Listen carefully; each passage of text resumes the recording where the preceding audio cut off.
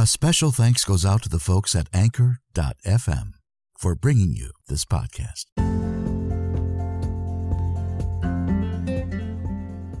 Coming to you almost live from our studios in New York, this is Tom Reads Your Story. Stay tuned for readings from social media and other spoken word projects. Join me right now. I'm your host, voice actor and podcaster, Tom Zania.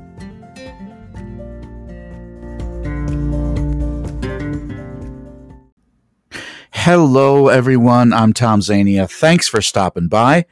I'm glad you're here. We'll have your words from social media and much more right after this word from Audible.com. Jeff Corey was a great Hollywood character man who became blacklisted in 1951. In the book Improvising Out Loud, My Life Teaching Hollywood How to Act, Corey recounts his extraordinary story. Among the actors who would soon fill his classes were James Dean, Kirk Douglas, Jane Fonda, Rob Reiner, Jack Nicholson, and Leonard Nimoy. In 1962, when the blacklist ended, Corey was one of the industry's first trailblazers to seamlessly reboot his acting career and secure roles in some of the classic films of the era, including Butch Cassidy and the Sundance Kid, True Grit, and Little Big Man, in which he starred as the infamous Wild Bill Hickok. His memoir, which he wrote with his daughter Emily Corey, provides a unique and personal perspective on the man whose teaching inspired some of Hollywood's biggest names to star in the roles that made them famous. Improvising Out Loud, My Life Teaching Hollywood How to Act, written by Jeff Corey with Emily Corey. Listen to this incredible book by visiting Audible.com.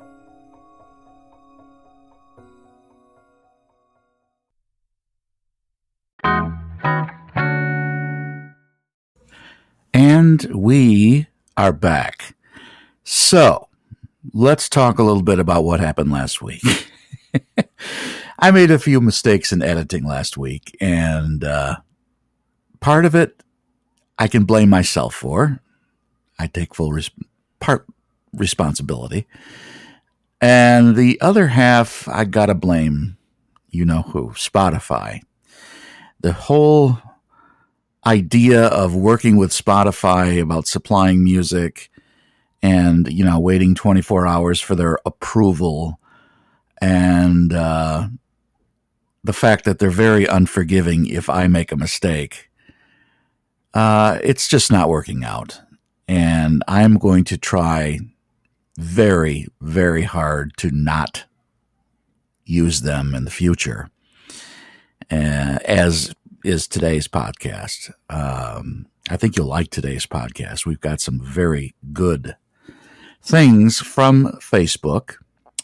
One thing is from Brooks, who supplied a New York Times article about the 100th anniversary of the massacre that took place in Tulsa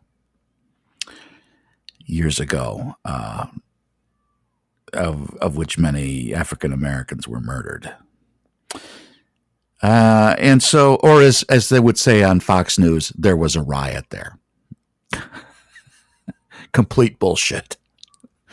Now, there was a massacre there many years ago, 100 years ago, I believe is the anniversary. And it's a very good article from New York Times. That will be first. After that, we have something from an LGBTQ person basically venting about loving the sinner, but hating the sin. A very interesting little posting there from Facebook. And after that, you're going to hear something of mine. It is a review that I posted in Facebook, but is now in my blog, Random Notes. And it's a review of the film version of Sweeney Todd, which I think many of you have seen, or at least have heard of. And I think that's a very good review that you'll want to listen to. And lastly, we have something from Melody Gardot's site, Facebook page, about her recording of a great song that I'm sure you've heard of called Moon River. Now, Moon River is an iconic American songbook number that's been done by all the famous singers like Sinatra and, of course, Tony Bennett. And I think Tony Bennett's done it, but many others have done it as well. And Melody Gardot's sultry voice will sing this. You won't hear the song, but it's basically a little about her deciding to do the song in a recording session. And that's going to be it for today. But let's start out with the first item, the article in the New York Times that Tom Hanks wrote. I think you'll like this.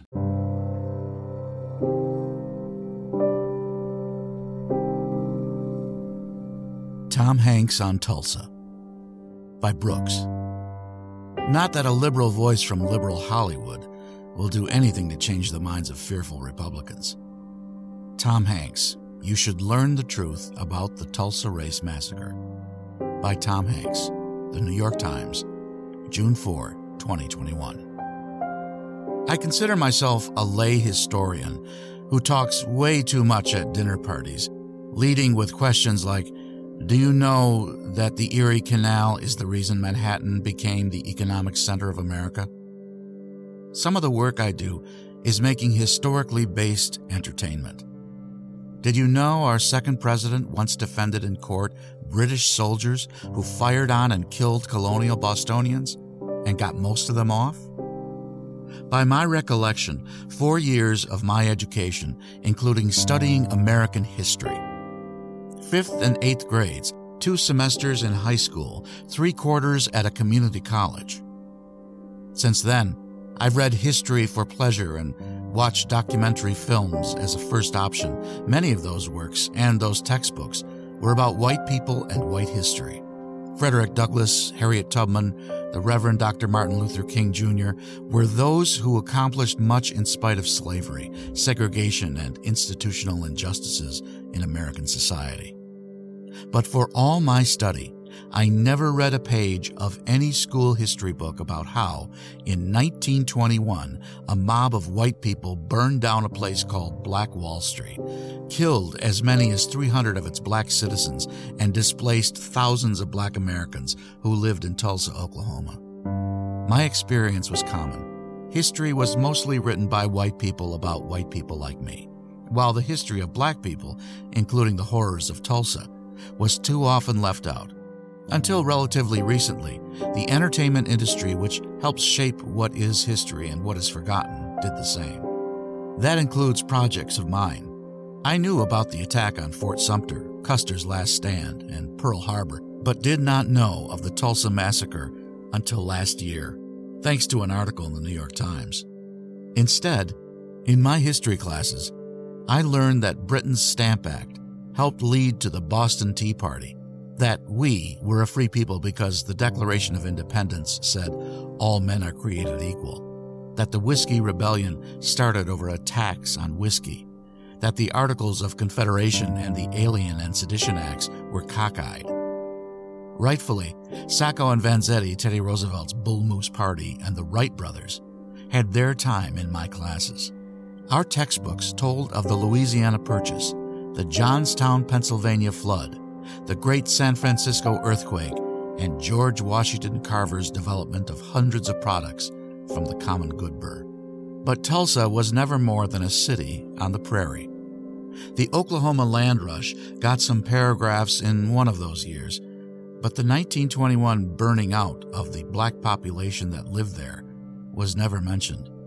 Nor, I have learned since, was anti-black violence on large and small scales, especially between the end of Reconstruction and the victories of the Civil Rights Movement. Nor have I learned since was anti-black violence on large and small scales. There was nothing on the Slocum massacre of black residents in Texas by an all-white mob in 1910, or the Red Summer of white supremacist terrorism in 1919. Many students like me were told that the lynching of black Americans was tragic But not that these public murders were commonplace and often lauded by local papers and law enforcement. For a white kid living in the white neighborhoods of Oakland, California, my city in the 1960s and 70s looked integrated and diverse, but often felt tense and polarized, as was evident on many an AC transit bus.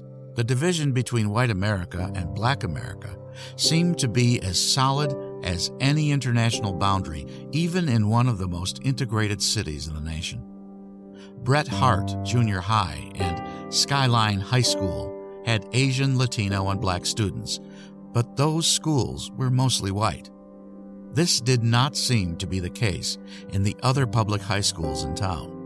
We had lessons on the Emancipation Proclamation, the Ku Klux Klan, Rosa Parks' daring heroism, and her common decency, and even the death of Crispus Attucks in the Boston Massacre.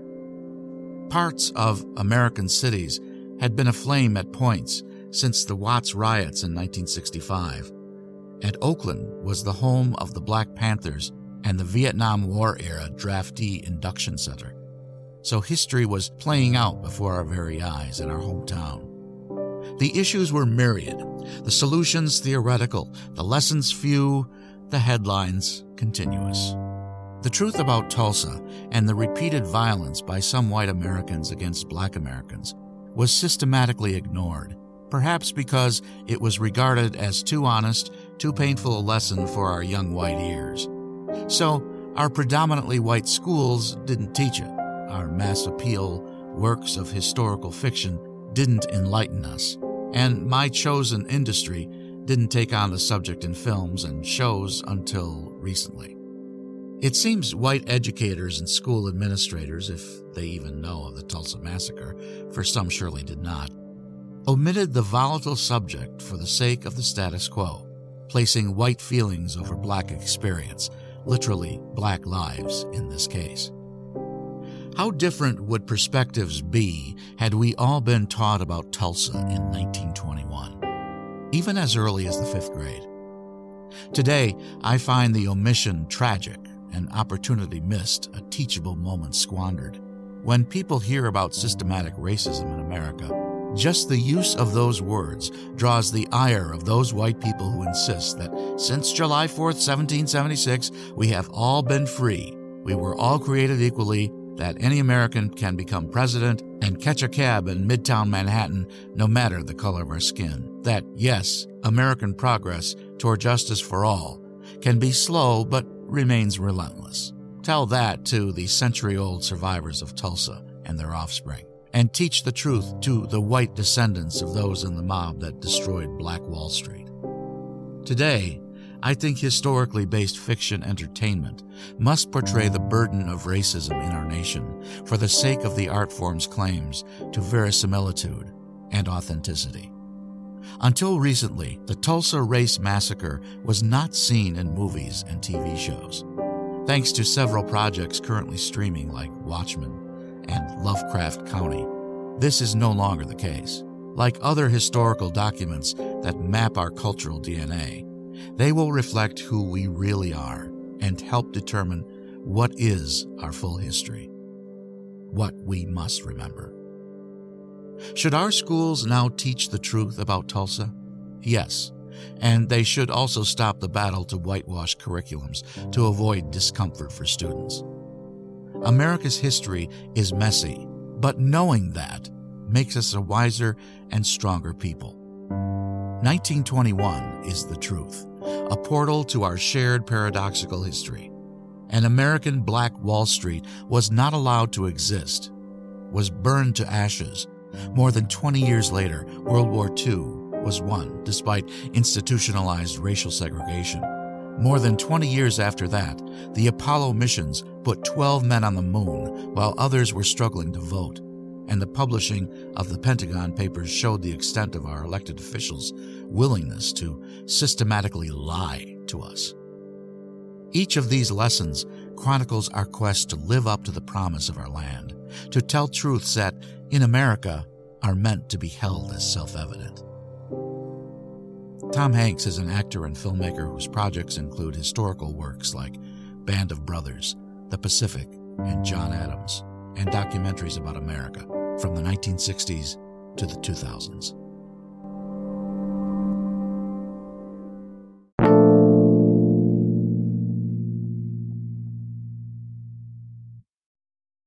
Love the Sinner by Christina. So, I need to vent. I have seen some beautiful posts the past couple of days in some Latter-day Saints social media groups wishing our LGBTQ siblings a happy Pride Month. They talked about how important it is to love one another. Inevitably, there are always comments that acknowledge we need to love, and then they add a "but" or some other such phrase such as, "Well, we are all sinners. Love the sinner, hate the sin." This phrase just needs to be retired. Literally, no one feels loved when they hear it. When I drop my kids off at school, I don't say, "I love you, but I hate your sins." I just end it at, "I love you."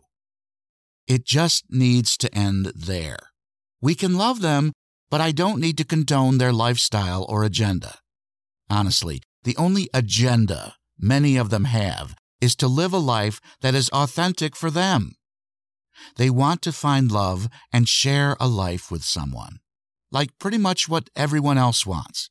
I don't even like the term lifestyle. I don't refer to straight couples as living a heterosexual lifestyle. It's just life. Families are under attack. We need to defend the family. Yes, there are plenty of things that destroy families. I don't consider marriage equality to be one of them. Honestly, LGBTQ families are also under attack by a lot of Christian families. That is incredibly sad to me. LGBTQ people need to come unto Christ. A lot of people may not realize that many LGBTQ folks have a deep commitment to and love for Christ. I'm even talking about those who are in same-sex relationships or who have transitioned. Some may say, "But that's impossible. They can't have a relationship with God if they are choosing these sinful lifestyles." How can you be so certain of that? Are you a part of their spiritual relationships and able to receive revelation for them? It's a false dichotomy to assume that you can either love God or live an authentic LGBTQ life. You can have both. I wish we could all just learn to love better and truly listen without putting conditions on that love. I know some of my friends will disagree with this post, and I would have disagreed with it a few years ago as well. I was pretty conditioned to think LGBTQ people were spiritually weak and worldly.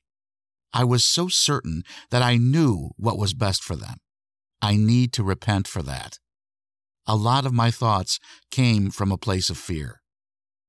I hope that my LGBTQ friends know that they are dearly loved and some of the most incredible and courageous people I've ever met. I hope others will eventually learn to see you as I believe God sees you.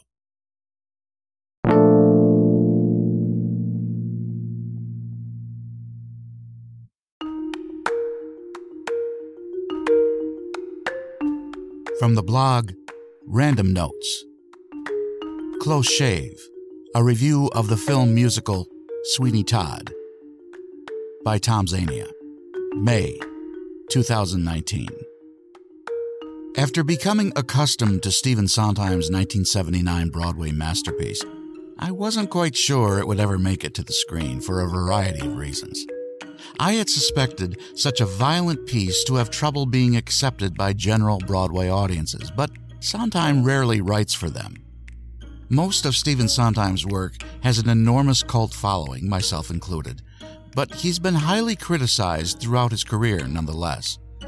Aside from West Side Story and a song or two in Dick Tracy, Sondheim was never known for being a successful provider to Hollywood. Films like A Little Night Music and A Funny Thing Happened on the Way to the Forum landed with a resounding thud. This will change with the release of the film version of his gruesome, yet most operatically beautiful piece, Sweeney Todd, the Demon Barber of Fleet Street. As I have written in a previous review, transferring a Broadway musical to the screen, especially the silver screen, can be and often is a monumentally challenging task. Many have failed miserably.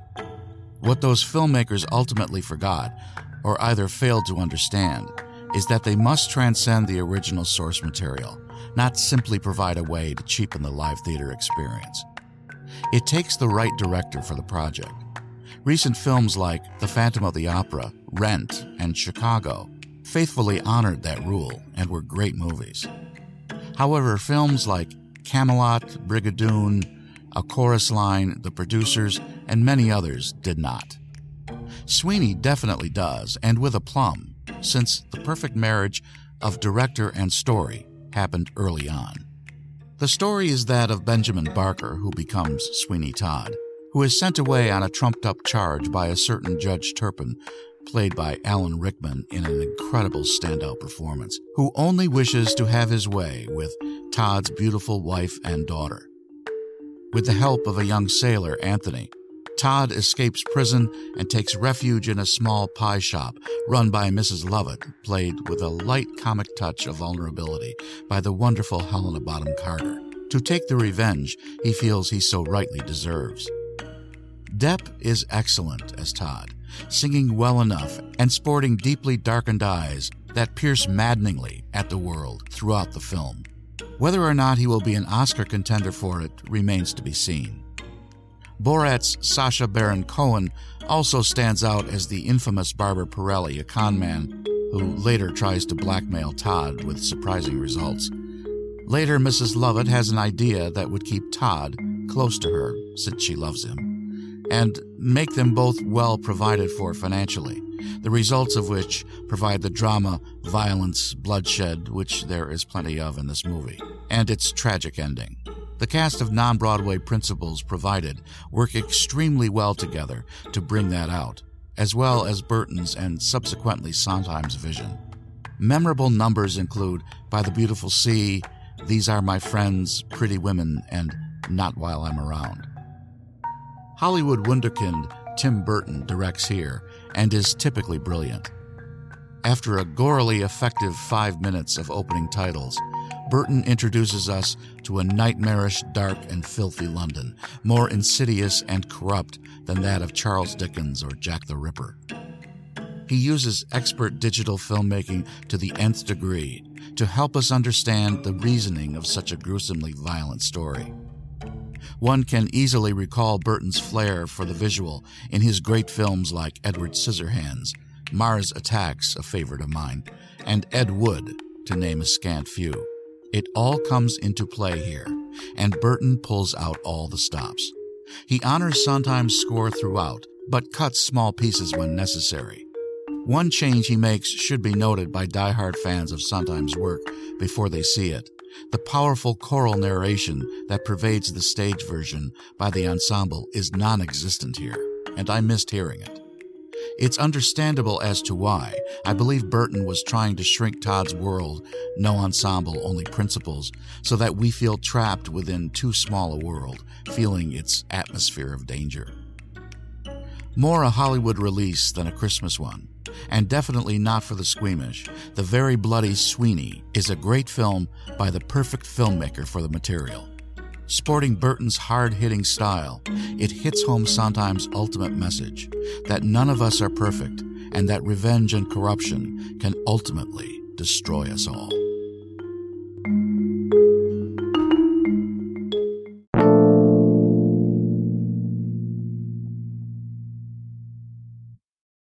Here's one of my favorites, sung by one of my favorites.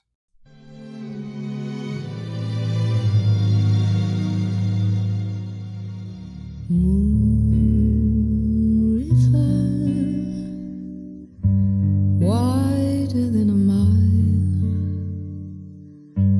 I'm crossing you in style someday. Larry had suggested the song Moon River. Now, I tend to run away from really popular songs, and he started describing what he wanted to do with the song. I was saying to these guys, I really want to get Melody to sing Moon River and to kind of, in the version that we do, sort of take it back to the Audrey Hepburn version, you know. And I leaned over to Al and I said, have have you ever heard Audrey Hepburn's version of Moon River? And he said, yeah, I did it. Wow, seriously? That was the first album I got nominated for a Grammy. The thing that I had in my mind was that you start off with Anthony, just the two of you, and these guys join in, but very, very spare and kind of spacious.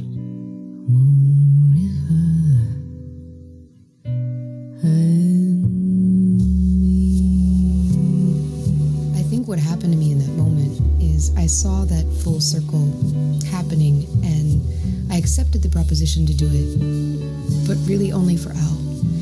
I felt like I was singing it for him.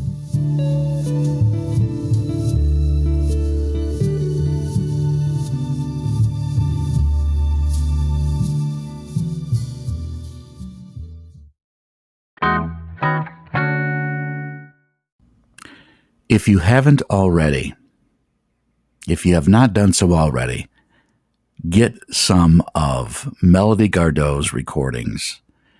She is terrific. I first heard of Melody Gardot while listening to Jonathan Schwartz's show on WNYC.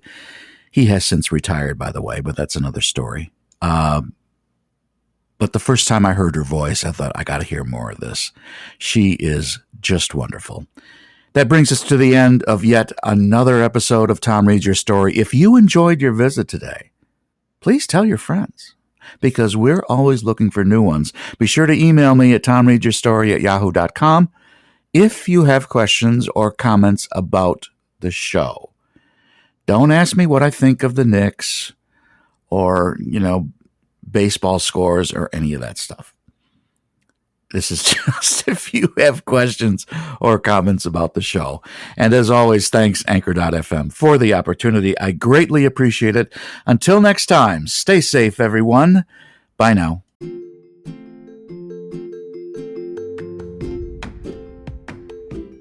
For more information on Tom's availability for your e-learning, commercial, or audiobook project, visit his website at www.tomzvoices.weebly.com. We hope you visit us again soon for another episode of Tom Reads Your Story.